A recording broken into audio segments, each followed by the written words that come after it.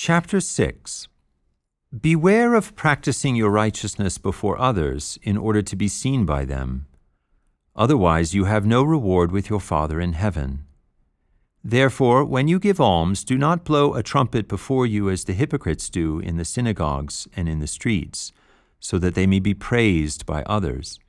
Amen, I say to you, they have their reward. But when you give alms, do not let your left hand know what your right hand is doing, so that your alms may be in secret, and your Father, who sees in secret, will repay you.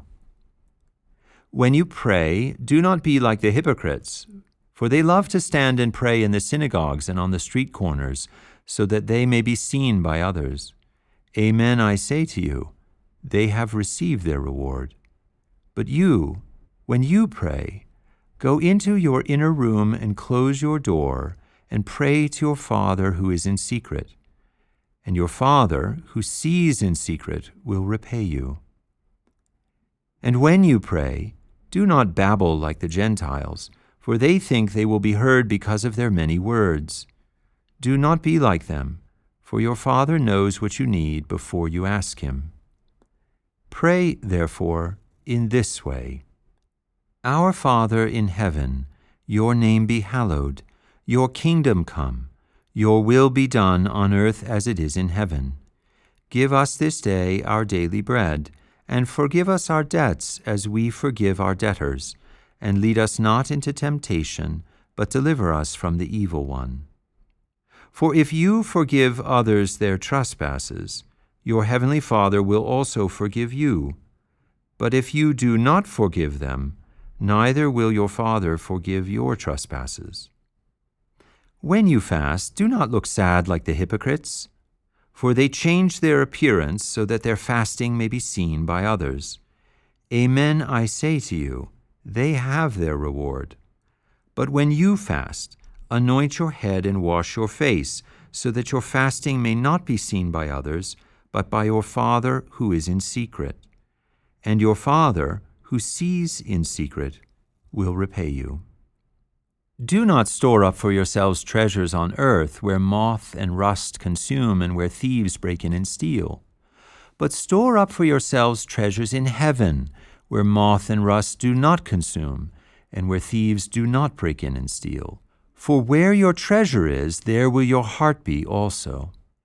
The lamp of the body is the eye. If therefore your eye is generous, your whole body will be full of light.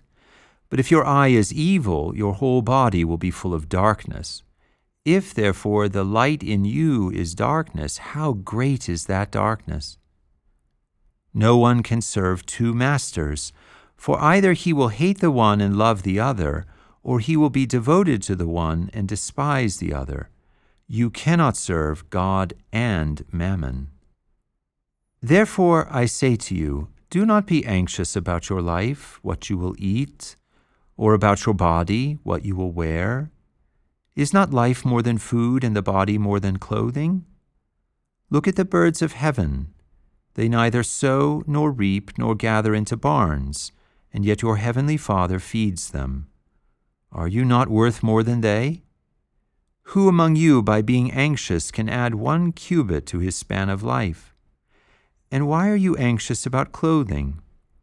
Consider the lilies of the field, how they grow. They neither toil nor spin. Yet I say to you, not even Solomon in all his glory was dressed like one of these.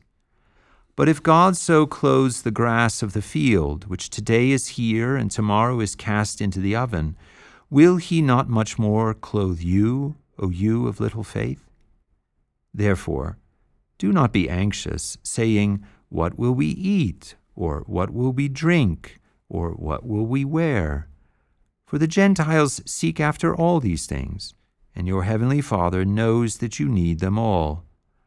But seek first the kingdom of God and His righteousness, and all these things will be added to you. Therefore do not be anxious about tomorrow, for tomorrow will be anxious for itself. Today's trouble is enough for today.